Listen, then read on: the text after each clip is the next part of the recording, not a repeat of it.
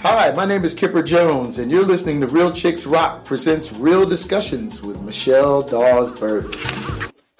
Good afternoon, and welcome to Real Chicks Rock presents Real Discussions. I'm your host, Michelle Dawes-Bird, and I'm always super excited to be here. And today is no different. It's the first Sunday of the new year.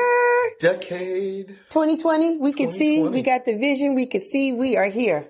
Yeah, right. Yeah, I know. We talked about it. We said, when are we going to stop saying Happy New Year? And we're like, whenever we feel like Whenever it. you feel like Whenever it. we feel like it.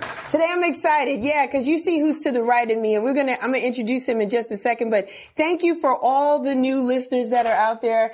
Just want to give you a little background about what Real Chicks Rock is all about. It's all about the empowerment of women. And we do it by creatively collaborating to connect and raise awareness regarding issues that impact us as women. And we help to level the playing field by doing so. And we do it by community engagement, public speaking, mentoring, our workshops, our programs, and the arts. This is the arts, which is what I like. The arts. So we have a media portion, which we use to talk about things, and I talk to people that I kind of sort of like. I really like you. I really like this gentleman next to me. Kipper's been on my show before, and we've talked about different things under different topics previously, but today is a conversation with Kipper Jones. Hi, Kipper. Hi, Michelle. How are you? I'm awesome. Yeah, I know awesome. you are. You look great. Well, thank you. I'm glad you so you're much. here. I feel great. Yeah. Yeah, it's a new year. It's a new decade. Yes. It's a new day. It's new. It's all new. Yeah. Behold, all things are passed away. That's right. Time for new stuff. There it is. There it Yeah. is. And you look good. You look like someone has reset and you're ready for this whole new 2020 experience. I am. All right. I absolutely am. Well, that's good. That's good. Let's talk. So where are you from, Kipper? Tell the people where you're from originally. So I was born in Flint, Michigan. And do the math. In 1962. So January 1962. So that means I have a birthday this month. Yes. Yeah, I'll be 58. So Wow. looking forward to that. But I was born in Flint, Michigan. Yes. Spent very little of my early days there, but I was raised in Los Angeles. Okay. My parents divorced when I was 9 or so.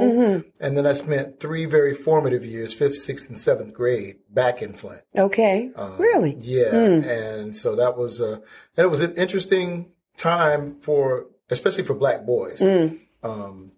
Kajunfu says that 9-year-old black boys are just like at the most critical, pivotal point in their life.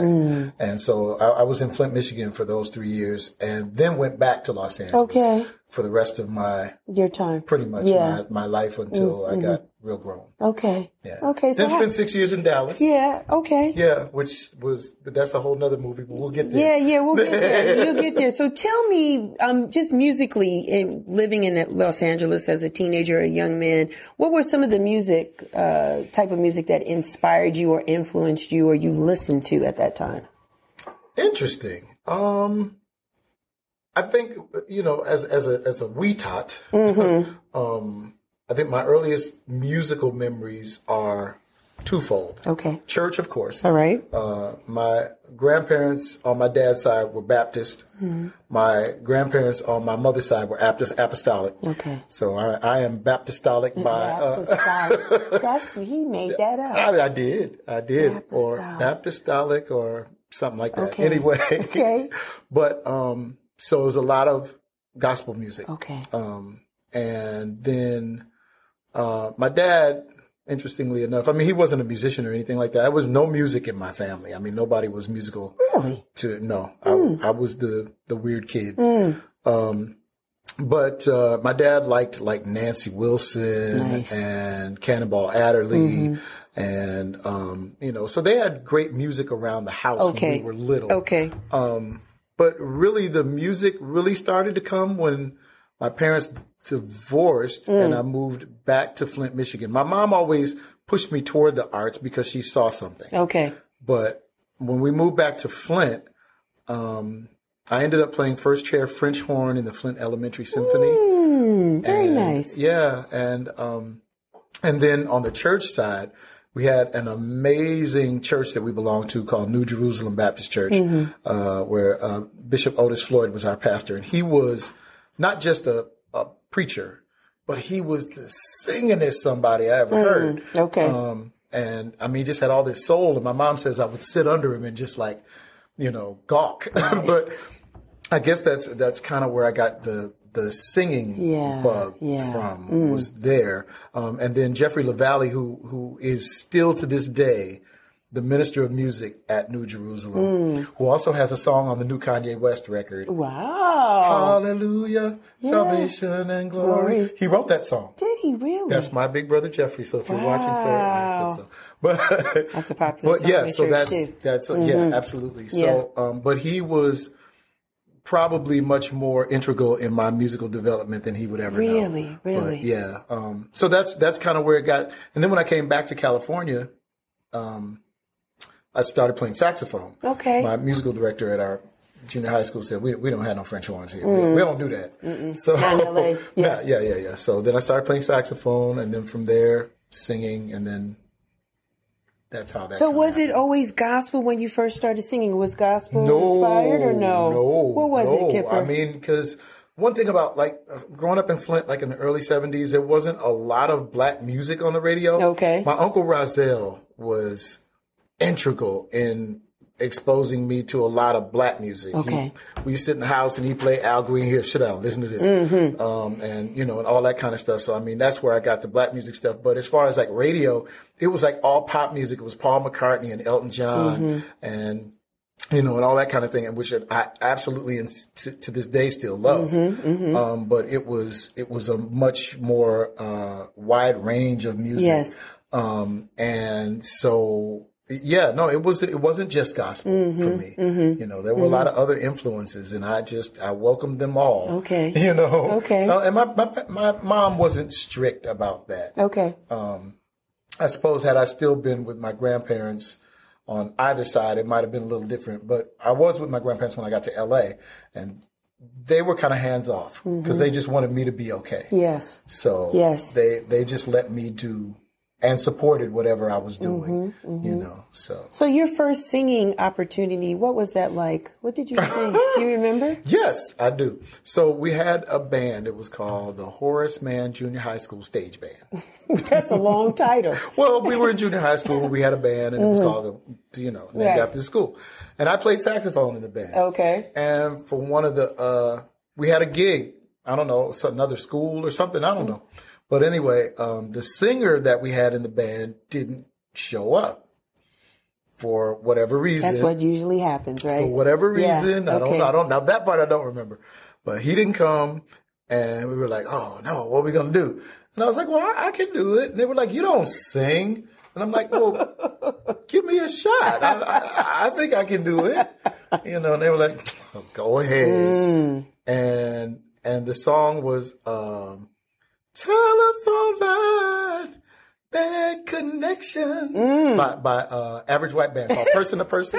Y'all don't know that song because you're not old enough. But yeah, and all the little girls were like, and they rushed the stage, right? And I was like, I'm gonna put this saxophone down.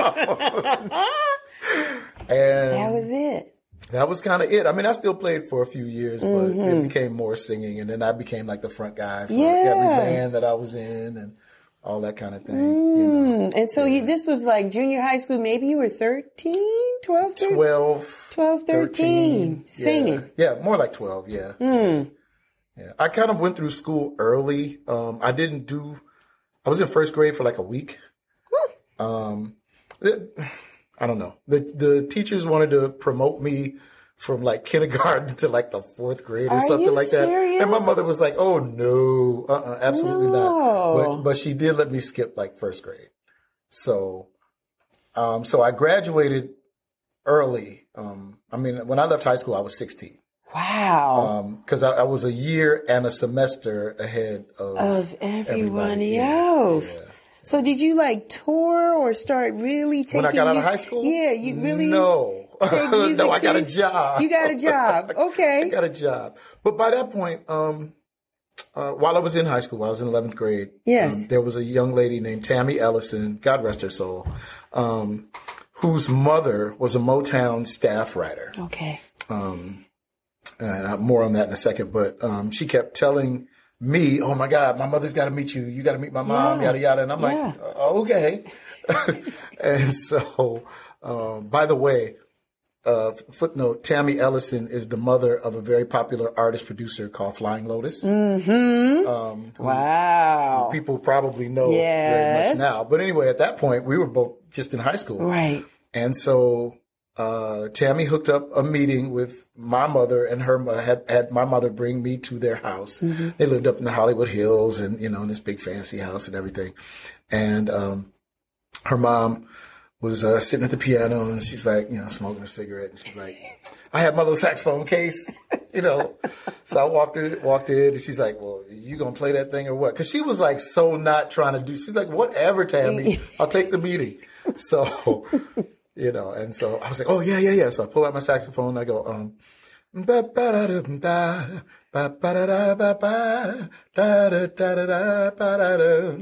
then I sang, but I don't want to bore you with my troubles.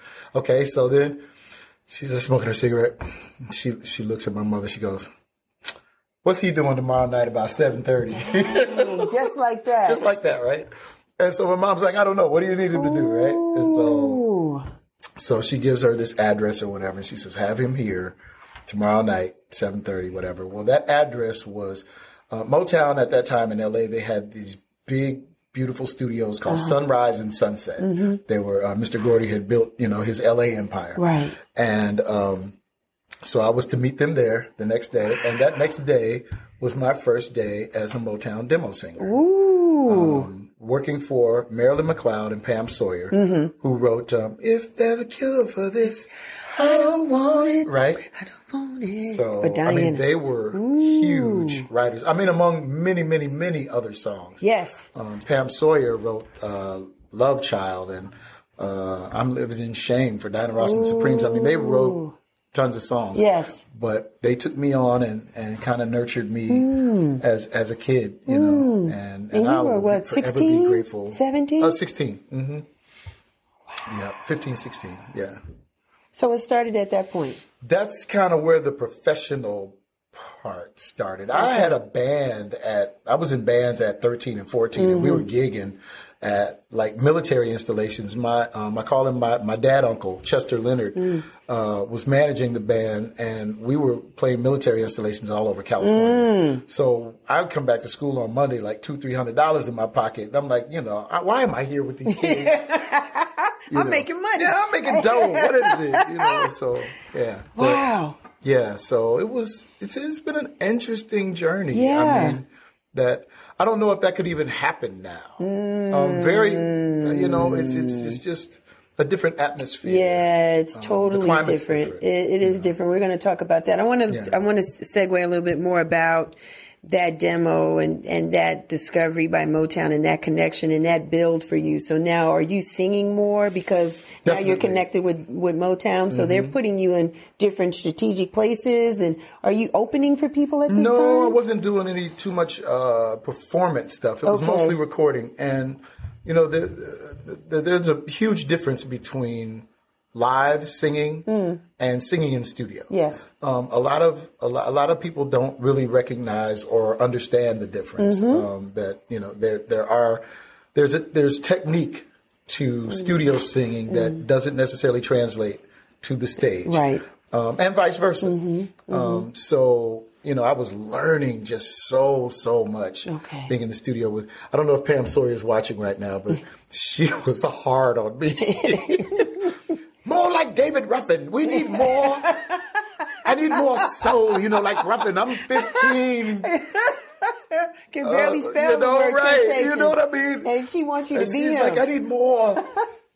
But it was cool because, I grew up, like I said, listening to Bishop Floyd, who was soul personified. And then she's telling me David Ruffin, and I'm like, okay, that's more soul. And then I find out there's like Bobby Womack and then Dennis Edwards and all these soul singers. And that's kind of what I grew up to be. Right, yeah. Is like this soul singer from all of that. Yeah, yeah. And that's a good thing. I ain't mad. That's a good thing. I ain't mad That's at all. a good thing because there's so many artists that don't look like yourself, our Caucasian brothers and sisters, that want to sound soulful. Sure. So it's a good thing. And there are some that absolutely do. Yeah, there's some they that got it. The Kenny Loggins, Michael McDonald's, Alan Stone, and I love Justin Timberlake. I don't care what y'all say. I love that boy, and I think he's awesome. I mean, today, like I said, I really, really like Alan Stone. He's one of my favorite of that new crop of soul singer. But yeah, that's kind of where that came from. Yeah. You know? So how did you evolve from singing into the studio to performing live and then maybe even writing? Did these ladies help you or inspire you to start writing? Absolutely. Watching them craft their work and how they went about, they were so meticulous, and I guess that's that Motown training. Okay. So indirectly, I got it. The same training that Mr. Gordy put all of his writers through, I was able to sit under and kind of get that as well. But and then I studied a lot of what they didn't tell me. I still wanted to know. Okay. But as a songwriter, I think it really kind of happened with me playing in bands, and we would do shows and stuff. And then, we're cover bands, so we played everybody else's stuff. And I kept saying, well, I mean, I can write that. I mean, I see Marilyn and Pam do it. Yeah. And that kind of thing. And I think I can do that. And so I started like writing songs. I bring my ideas back to the band, and we started doing it.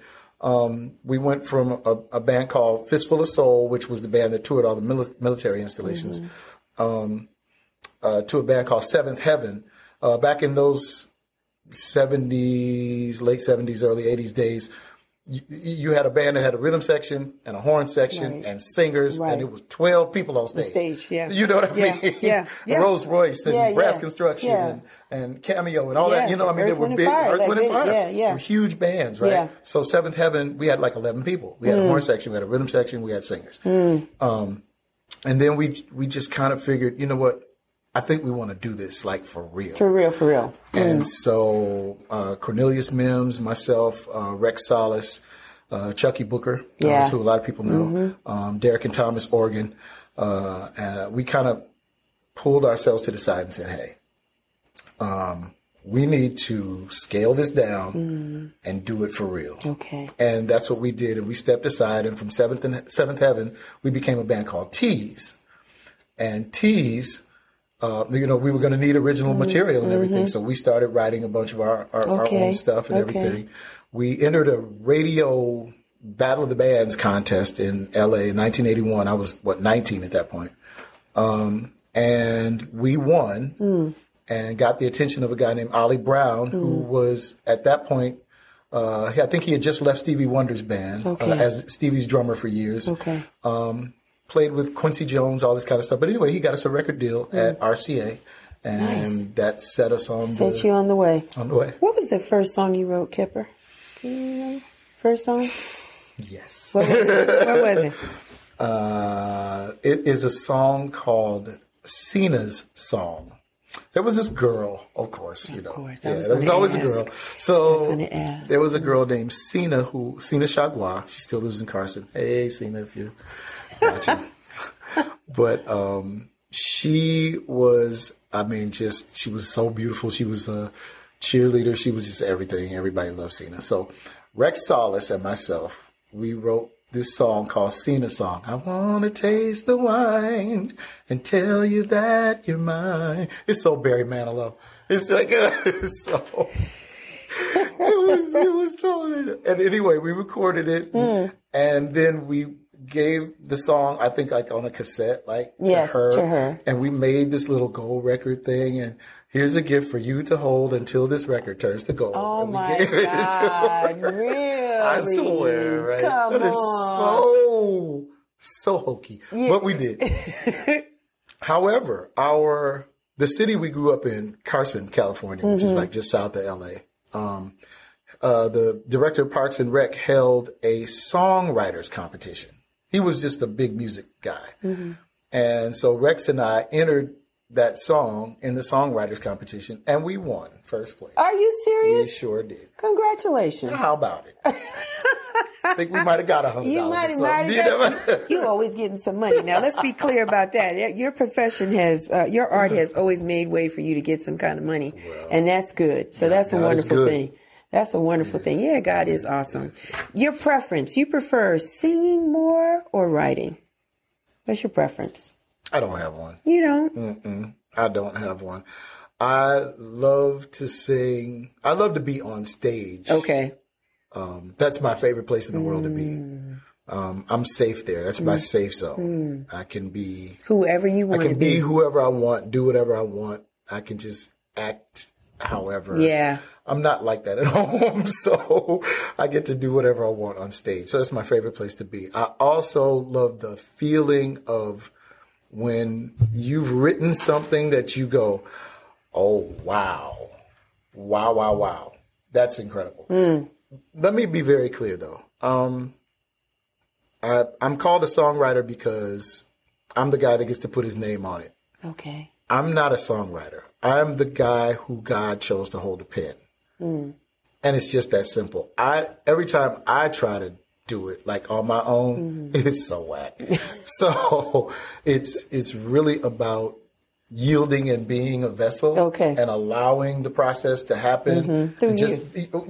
But just being a good vessel. Yes. Now, if I can take credit for anything, it's that. Okay. You know what I mean? Okay. But I can't take credit for the gift of it. It ain't mine to take credit for. Okay. Yeah. I appreciate you being humble. That's wonderful and thankful. Yeah, I mean, that's just for real, for me. But really. now I want you to brag a little bit. I want you to list, I want you to tell the people some of the songs that you've had the opportunity to write your name on as a songwriter. That I've had yes, the come opportunity on, to tell write them, hit them. So I wrote a bunch of stuff through the mid-late 80s, but I guess the first big record was, Thank You for the Funk by the Boys at Motown. Really? Yeah. And then, and also Crazy for Your Love. Y'all don't remember that too. But look up the Boys on Motown and you'll see my name on that record.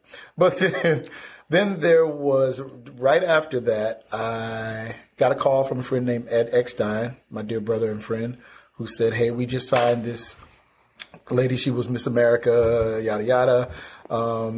She's looking for some music. She's been working with a bunch of people. It hasn't worked out. Do you have a song for her? And I'm like, absolutely. Yes. I did not.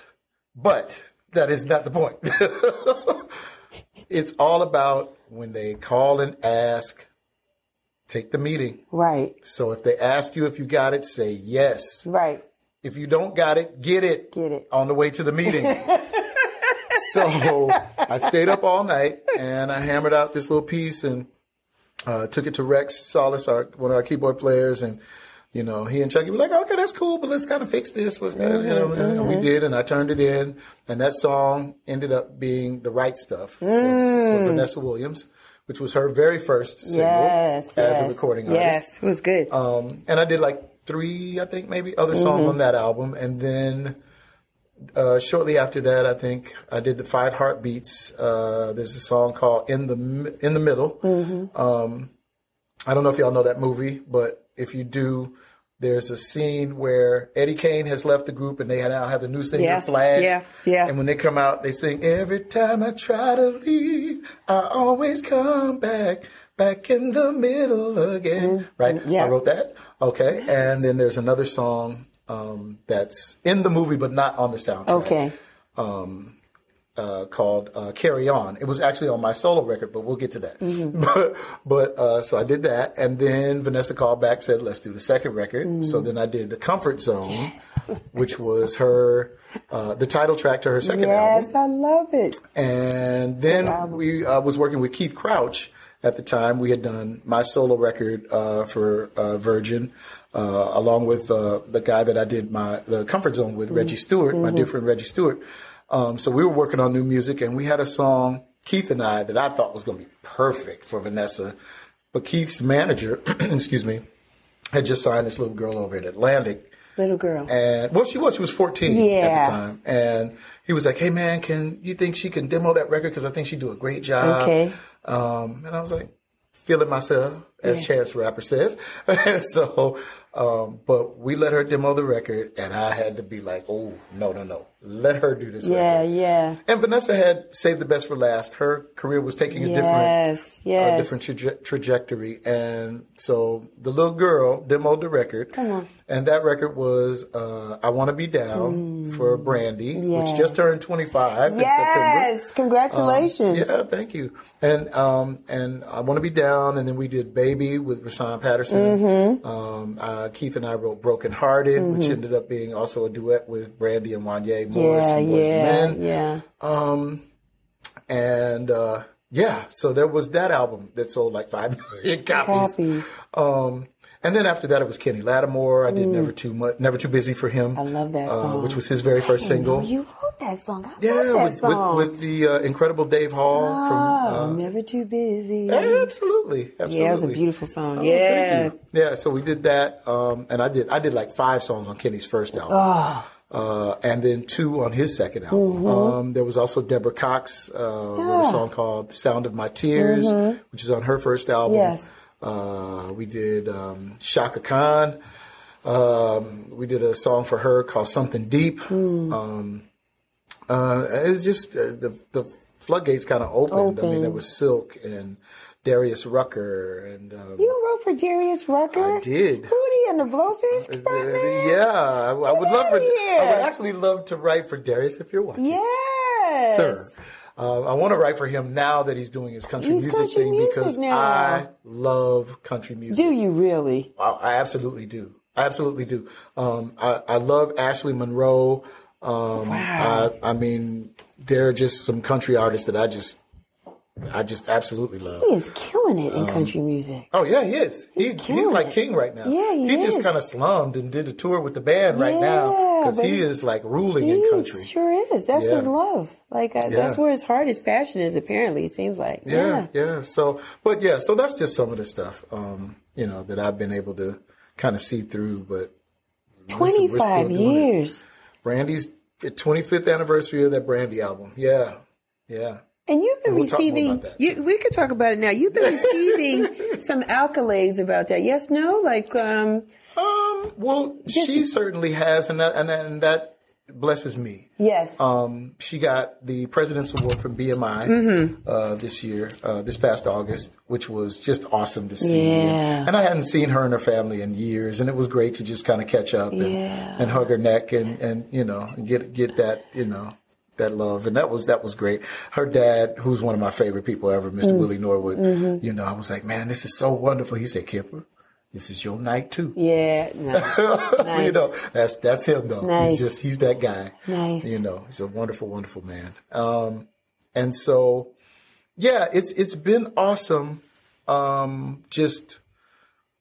can't believe it's been 25 years. I can't believe it. But there's been such a difference in how artists are groomed. I mean, to your earlier points and earlier comments, the fact that people embodied you and took you under their wing and kind of shared with you their knowledge and their experience and things that they learned and kind of passed that on to you. Mm-hmm.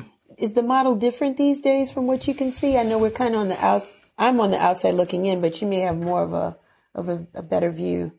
I don't know. I can't really say that it's different like that. Okay. But what I can say is that because I was raised in this business the way that I was, that it's my responsibility to raise the ones coming after me in the same fashion. Okay. Mm-hmm.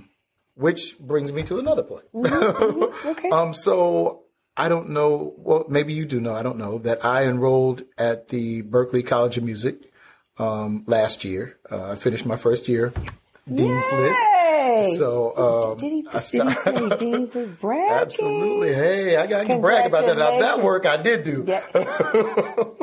So I start my second year on the 13th of this month. Mm-hmm. And so I'm very excited about that. But I did it because, a couple of years ago, I was recovering from hip replacement surgery. Yeah. And, the first of two. But I was invited to come and speak at Full Sail University by a friend of mine, Darrell Pert. And I went thinking that, there'll be like 20, 30 kids or something maybe come in and, nobody knows me. It'll be just a, nice little conference or whatever. Yeah. And when I got there, there were like 200 kids. They didn't have seats in the room for everybody. Wow. And I'm like, what in the world? Yeah. And they were like glued. They were gleaning on it, like every word. And it was amazing. And a couple of the faculty members were like, hey, so evidently we would love to have you here. Right, so what's your degree in? And I'm like, oh, yeah. So I dropped out of college in my first year because I got a record deal.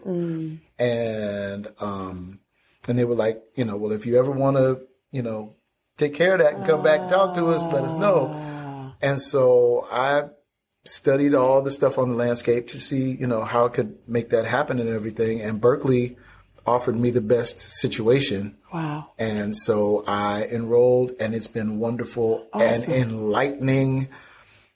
I was one of those guys because of the time that I've served in this business. I don't want to say served like it's prison, but the time that I put in, it's changed so drastically that you find a lot of people who have been in the business as long as I have saying things like the business is dead. It's over. It's not what it used to be, yada, yada, all these very negative things, that you'll hear. But the Berkeley program has revived my enthusiasm hundreds and hundreds of percent. Okay. I mean, I'm so enthused about where the business is right now, how to operate in it, especially as an independent artist. Okay. Because that's the era and time and place where we are right now. But there's so much available, so many platforms, so much to do.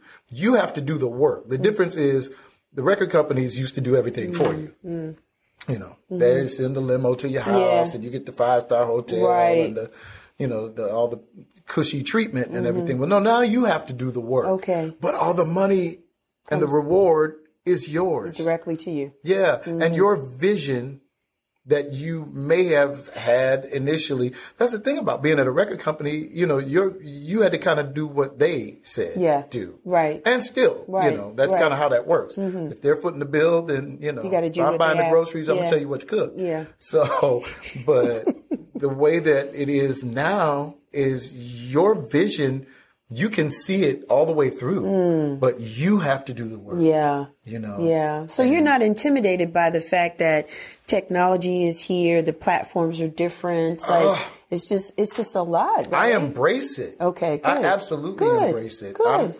I try to associate myself with people who do business in the new way, who do music in the new ways. Okay.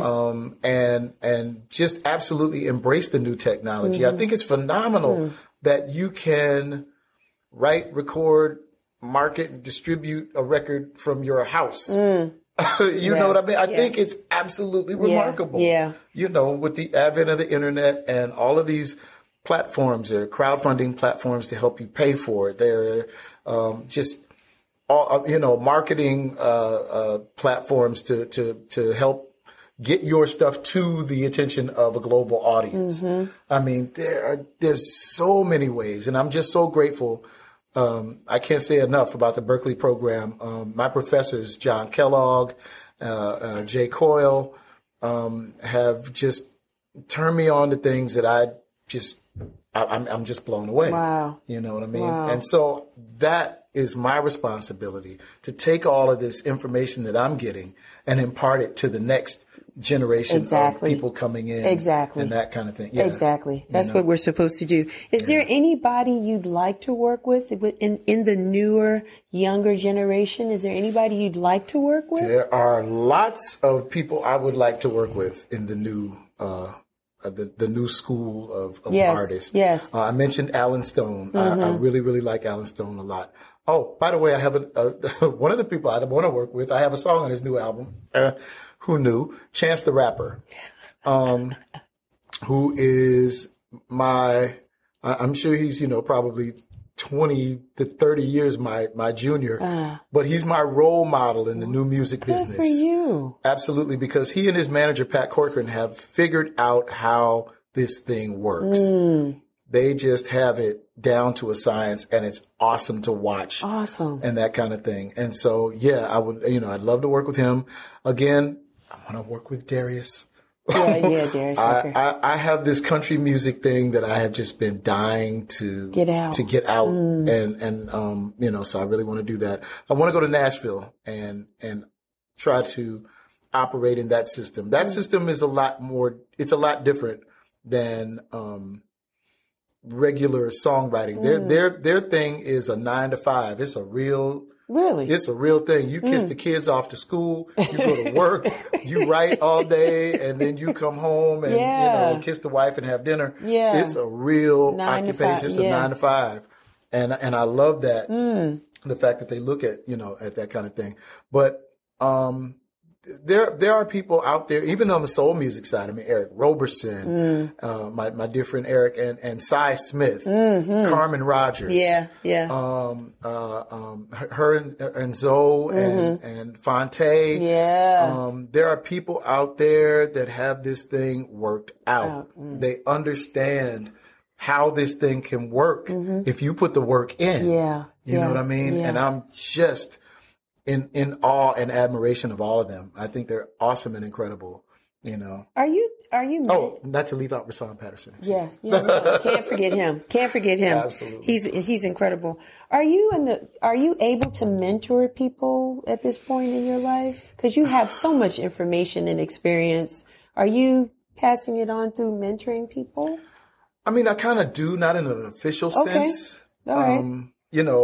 I'm here. I'm Uncle Kipper at Gmail. Yes, he is. Holla at your boy. Yes. But I'm here for that. Okay. I'm here for that. And not only mentoring the younger people that are coming in. Just anyone. But yeah, kind of, this is not a word, but I'm going to make it up. Reheartening those of us who have been in the business who cannot seem to make heads or tails of what in the world is going on. It's difficult. It's difficult to try to navigate through because you have to let go of the old stuff. Yes. Say it again, Kipper. And the unfamiliar can be intimidating. Very intimidating. Yeah. It can be. Yeah. Unless you're like me. I'm like a daredevil. I like stuff I don't know. Yeah, okay. You know what I mean? I like to go places I've never been. I like stuff I don't know. Yeah. It's invigorating just to kind of take the leap. There is I'm a quote guy. There's a quote that says, "Leap and the net will find you." Okay. And I live by that. It's like, take the shot. How you going to know if you don't do it? My pastor said it today. He said, if you don't fight, you won't win. Hey, but if you do fight, you might win. Yeah. Yeah. You know what I mean? So you gotta try. It's like you gotta fight. Yeah, it's very intimidating because we operate, it's just human nature. We used to do it like this, or I'm used to doing it like this. And that's fine and that's cool, but there's change, right? And it's evolution. And just like when we came on, the elders before us were saying, we used to do it this way, and we came and created change. And so we have to embrace change as it continues to happen. Otherwise, you're going to get left. The one thing that is sure to be constant is change. Yes. Yes. And so I embrace it. I think that, that old staid slogan of, well, this is how we've been doing it. Is sure to kill you. Could you put some more attitude in it? This is how we've been doing it. Oh God, I hate that. But I did a personal awareness seminar. I guess you call it. I don't know what you call it, but it's called Landmark. I don't know if people know about Landmark, but check out landmarkworldwide.com if you get a chance. It is one of the most freeing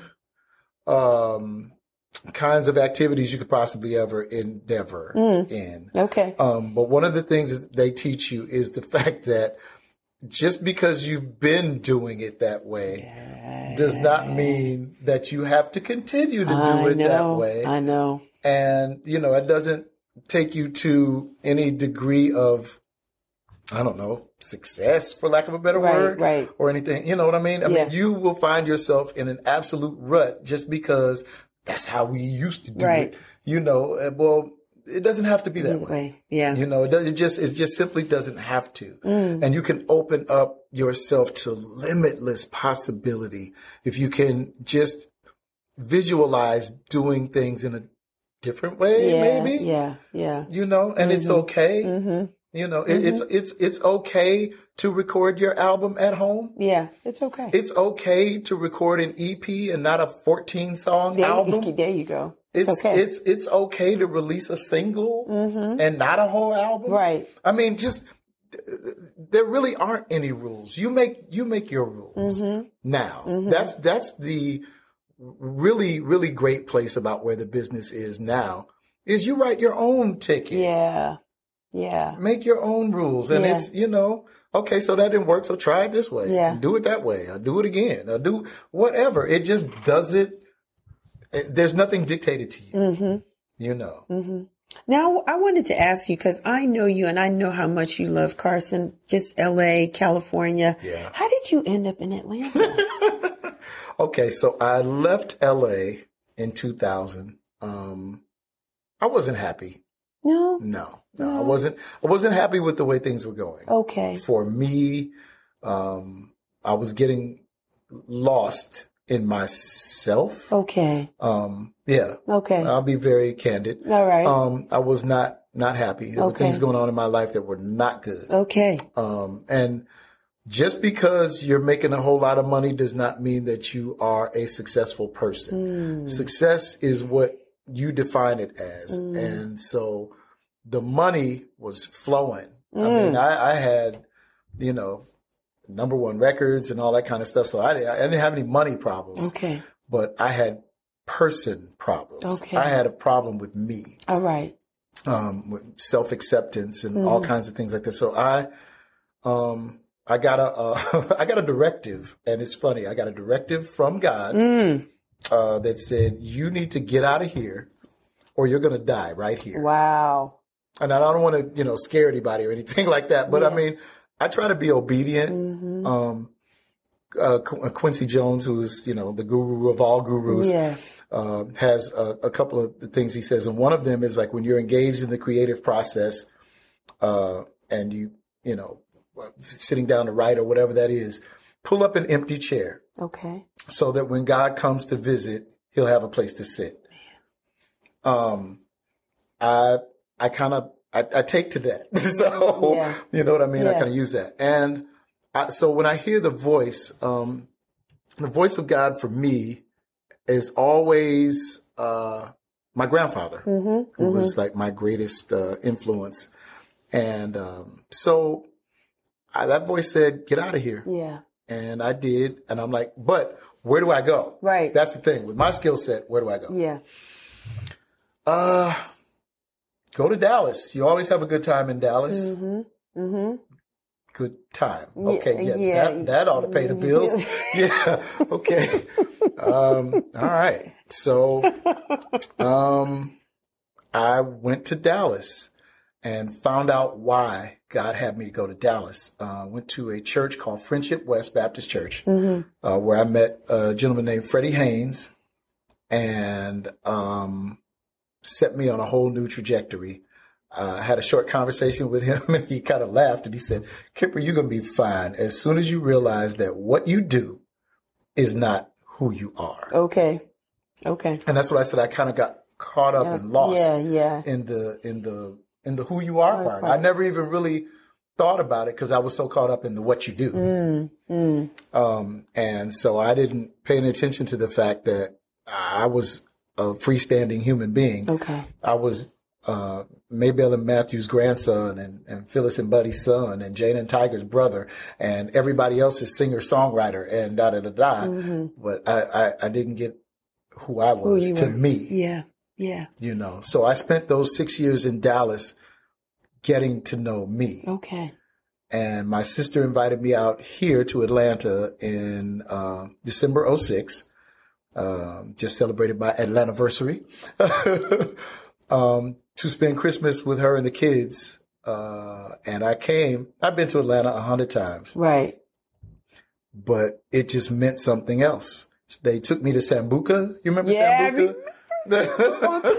Yes. They took me to Sambuca. Ooh. And I don't even remember who was playing. Ooh. But there was a band playing. And my sister goes, "Oh, you should go up there and sing with the band." And I was like, "Oh, I don't do that anymore." She was like, "Boy, if you don't go up there and sing." I was like, right. I was like, "Okay, all right." So I went and, they were like, "So what you want to sing?" And I was like, Masquerade by George Benson. Ooh. And they were like, yeah. I was like, okay.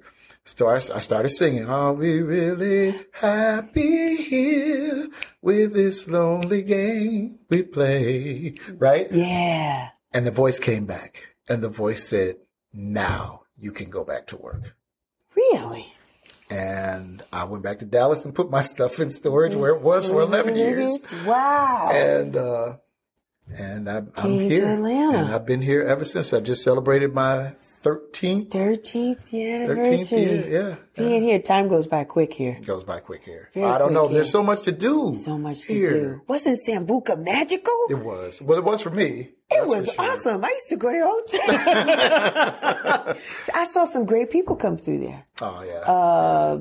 What was the Tony Rich project? He came wow. through. Wow. I saw Al B. Sure. Joey Somerville used to play there a lot. I don't know if Joey was there I don't even remember who was there that night. If you remember and me coming through there in December 06, please let me know if you were playing at Sambuca that night, because I don't remember who was there. Yeah. And whoever it is, I'm sure I know very well now. Yeah. You know what I mean? It was fun. Yeah. It was fun. Yeah, that's so cool. cool. So you did that in 2008 and you packed and you came back and you brought all your things and you've been here just... And I absolutely reinvented myself. Okay. I went to Cafe 290. Mm-hmm. There's a woman named Carol Ozamoya, Carol O. She used to host a show called Who's Got That Vibe? Okay. It's a little talent show. All right. I found out that they were doing that and I signed up for it. You always signing up for and stuff. I didn't tell anybody anything about who I was or nothing like that, what I'd done. And I went and I sang and I didn't win. And I was like, okay, I'm good with that. I can do that. Okay. And then I went back and I did it again. And one of the judges was some radio guy. I don't remember who it was. Okay. But I was singing a song that I wrote and he goes, "Hey, aren't you?" I was like, we're not doing that. We are not doing that. But it was too late. So then, it was like, okay, so, you need to be doing this, and this. Right. And then I hooked up with William Green, a phenomenal jazz keyboardist here in town. Yes. And he and I played every Friday night at Cafe 290 for the next 4 years. Mm-hmm. And then I started my own band, Kipper Jones R&B Circus. Yes. Here in town with Quentin Robinson. And, I'm still doing the circus. And, now it's Kipper Jones R&B Circus featuring the Black Betties. And, which is amazing. The Black Betties. My computer died. Yes, the Black Betties. Cherie and Sharita Murphy. They are ridiculous. Ridiculous. And they're wonderful. And I've just written a new song with Rodney Edge for the Betties. Y'all ain't even ready. It's going to be amazing. Yeah. Where are you guys performing at? We are at St. James Live in the Camp Creek area. Okay. Beginning January 17th, which is Martin Luther King weekend. Friday night, King weekend, and then every third Friday thereafter. Nice. Yeah, we were playing every first Friday, but now it's every third Friday. I'm going to check you out with the Black Betties. Please do with the Black Betties. It's going down like 4 flat tires. You do not want to miss it. It is that. Yes. You got new music. I do. Talk to us about the new music, Kipper. Okay, so Uncle Kipper. Again, Berkeley. I wanted to try to take advantage of some of the marketing information, yes, for lack of a better term, yes, that I've received in my Berkeley experience. And so what I decided to do is I'm in this dance music phase of my life right now. Dance music phase. And then the other thing is, I'm a songwriter and I love to write songs. Yeah, I do. But I also like to sing and perform other people's stuff. There's some great music that's out there already. I mean, that's another reason why I started the R&B Circus, just to kind of be a beacon of, that sort of thing. You know what I mean? Those songs that are already out there that are great and that have been for years. But what I did was I have this concept that I want to do. It's called Trip the Soul Fantastic. And it is a series of classic soul records done as dance records. So the first one is Marvin Gaye's I Want You, which I was playing with the band. We've been playing it for a while, which kind of really sparked the whole thing anyway. And so we recorded it, and it is available. It's available for free download at the website at kipperjones.com. You can go download it for free, or you can pay what you want for it. You can pay $100 for it. I'm not mad. I'll take it.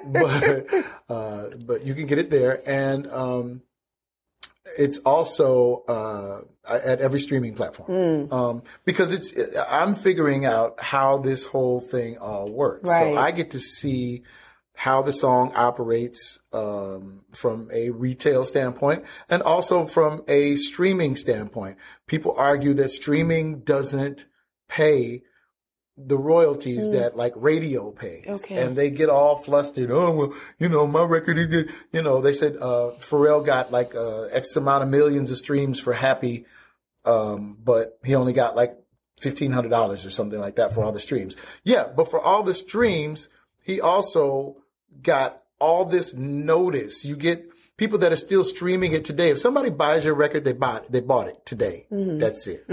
They bought it. But if they're streaming your record, they're streaming it now. They're streaming it next week, next year, forever on. Right. It's a different sort of income stream. It's not the same short-term thing that we're used to seeing. Okay. So you just kind of have to look at it differently. Again, that's how we used to do it. Well, you don't have to do it like that anymore. It's just a different way. You know what I mean? A different way. And so the streaming thing can open you up to a far greater, far more broad audience.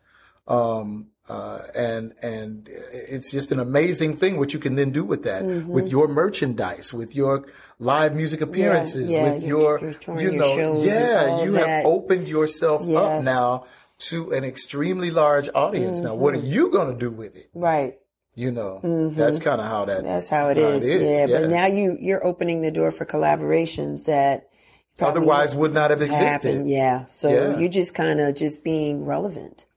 I try not to use that word. Why not? Because it implies that someone else is irrelevant, and I don't like that. Okay. You know what I mean? Okay. I try to just say maybe viable. Okay. Or increase your viability. Okay.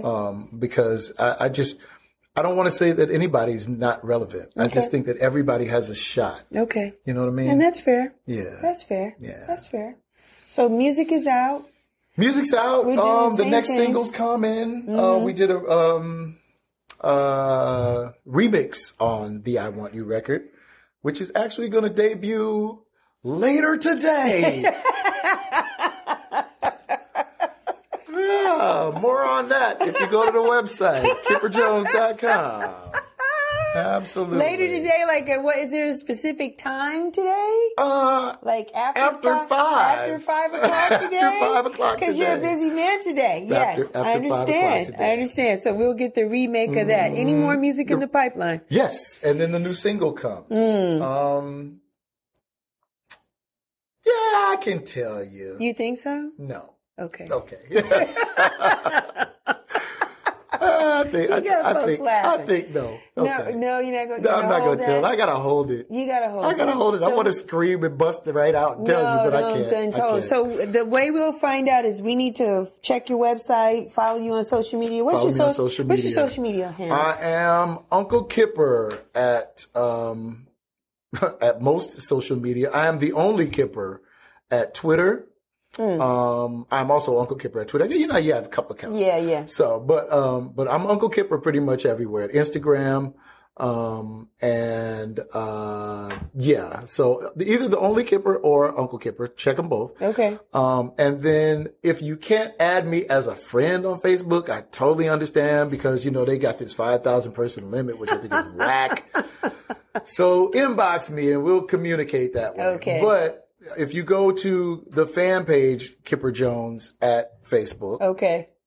You can like the page and stay in touch and all of that. There's also a fan page for the band, Kipper Jones R and the letter NB Circus, RNB Circus. And, you know, you can keep in touch that way. But yeah, shoot me an email, UncleKipper@gmail. The record company is called Now Then Nothing Ventures. Now Then Nothing Ventures. And so you can, if there's like any, you know, booking information or, you know, you want to book me or the band or yada, yada, please send an email to nowthennothing@gmail. And that will, you know, kind of get the ball rolling. And now, I mean, you're going to ask me now, then nothing. What does that mean? My mother asked me that too. What does that mean? Well, it's a landmark thing. All you really have is right now. Okay. And then nothing. Nothing. And in that nothing, you can create whatever you want. In that nothing lies the land of possibility. In that nothing is everything you've ever imagined and would like to see happen. So now, then, nothing. So. Very magical. Magical, she says. Yeah. Okay. Very magical. I wanted to ask you, where do you get the name Uncle Kipper from? Why Uncle Kipper? Okay, because, and I had this conversation with my niece the other day. My niece, Jordan Summers, hey, Jordy. She is the first person who ever called me Uncle Kipper. And it just kind of stuck. Okay. You know what I mean? Okay. She called me Uncle Kipper. And then so all the kids around, they called me Uncle Kipper. And then my nephew Gavin, who came next, you know, it's Uncle Kipper. And, you know, these days, you know, the hip end thing, they call all the old dudes Unc. Yeah. Right? What's up, Unc? What's up, Unc? You know, so I'll take that. I'll wear it and I'll be Uncle Kipper. That's fine. And I really kind of wear it as a badge of honor. I mean, that's fine for me. You know, because now even you call me Uncle Kipper when you see me. Hi, Uncle Kipper. I do. It just rolls right out. Oh, that's so funny. Yeah. Yeah. But I mean, you know, anybody can call me Uncle Kipper. I'll answer to it. But by right, there are 4 people that, Jordan, Gavin, Caleb, and Kennedy. And they can call me Uncle Kipper anytime because I am actually their uncle. Yes. So. Yes. Probably a fun, loving uncle anyway. I love those kids. That's for sure. Well, this was good, Kipper. Oh, thank you, Thank Michelle. you. Thank you for your time. Thank you for your time. I wish you nothing but continued success in everything that you do. Thank you. Because I've seen you perform. I love it. You're very engaging. You are a different person when you're on the stage. And we just vibe with you. You vibe with the crowd, the audience. I enjoyed you when you were singing and being a part of the Sade tribute. Wow. I really enjoyed your performance, you know, your contributions to that show. And then we were talking before we started about the Prince tribute or the show that happened last year. Yeah. And I missed that, but I won't miss it again because you're just awesome. Oh, you're good. Michelle. You're extremely good. And so this was an honor for me to have you here and talk to us about everything that you've experienced and what you've done and your contributions to music. That's what it is. And so I wish you nothing but continued success. I'm a little scared because you're talking about Berkeley, California. You're talking about No, Berkeley's in Boston. It's in Boston. Okay. Berkeley's in Boston, but I'm doing it online. Okay. I'm not going anywhere. Okay. I'm not going. Like, I want to go to Nashville, and I'm like, I want to go to Nashville and work and experience it and all of that. But if I live in the United States for any length of time, it will be in Atlanta. Well, that's good. We like you here. Yeah. We like you here. You know, the atmosphere in this country is really kind of interesting right now. That's like calling me away from here. Okay. And so if I stay in the United States for you know, Atlanta will be my residence. Okay. Absolutely. We love having Absolutely. you. And even if I left, Atlanta would still be my residence when I come back. Yeah. We love having you here. I love being here. I love the people here.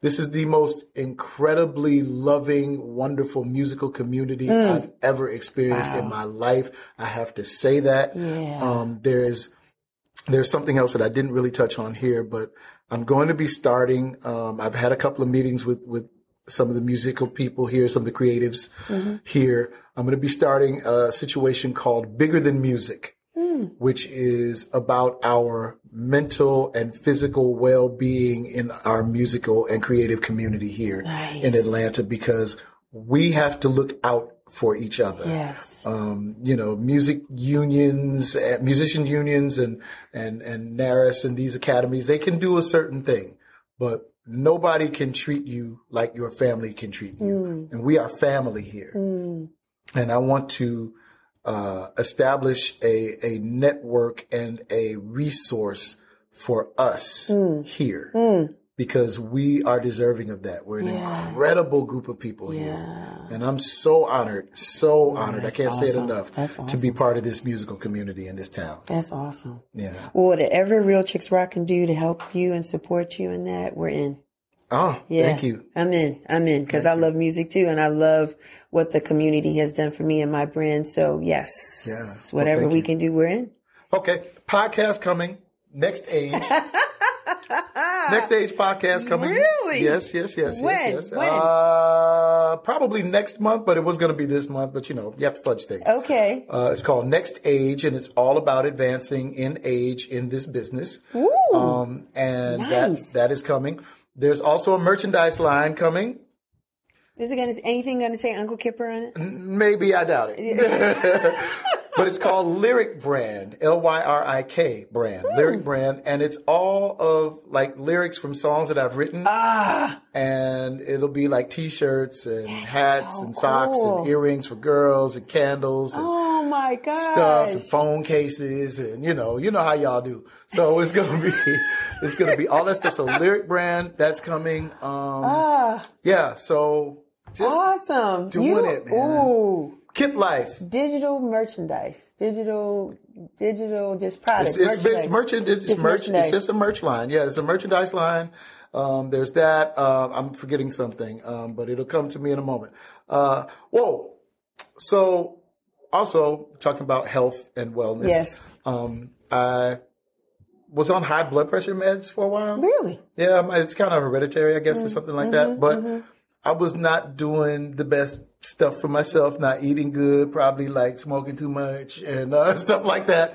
But I stopped and I got back in the gym and taking good care of myself. I was able to get off of congratulations. high blood pressure meds. And so one of the things that I want to do to kind of focus on that is there are a lot of people my age and older who are in the gym and working out, doing their thing. And I noticed I wear Under Armour gear. I'm an Under Armour guy. Yeah. But I understand that, there's a lot of stuff that they don't cater to people in my age group, 50 and up. Nor do they cater to like the musical community who is into taking care of themselves. Right. So I am going to be, and you hear it here first, starting my own apparel line for the 50 up folks for workout gear. Nice. And it's called 50 Up Club. Nice. Congratulations. Absolutely. Yeah. So, I got a lot on the calendar. You got a lot on the calendar. Yeah. And I'm excited about it. Ooh. I'm excited about it. So I'm going to be buying some stuff. I better get me some money together. Come on. Because I'm going to be buying some merchandise from you. Yeah. Good for you, Kipper. Yeah. I'm learning so much from these kids. Somebody else I love that I would like to work with too is Todrick Hall. I don't know if you know Todrick at all, but he's an amazing, amazing talent. And he's got this, he doesn't even have a record deal. He is his own record deal. Yeah. But he sold out the Atlanta Symphony Hall. Nice. We went into his show, but he's got the game figured out. And so that merchandise piece, I saw how he says during his intermission, oh, by the way, if you go buy 2 pieces of merch, when you come backstage after the thing, I'll sign the autograph for you. Yeah. Just stuff. Just brilliant. Yeah.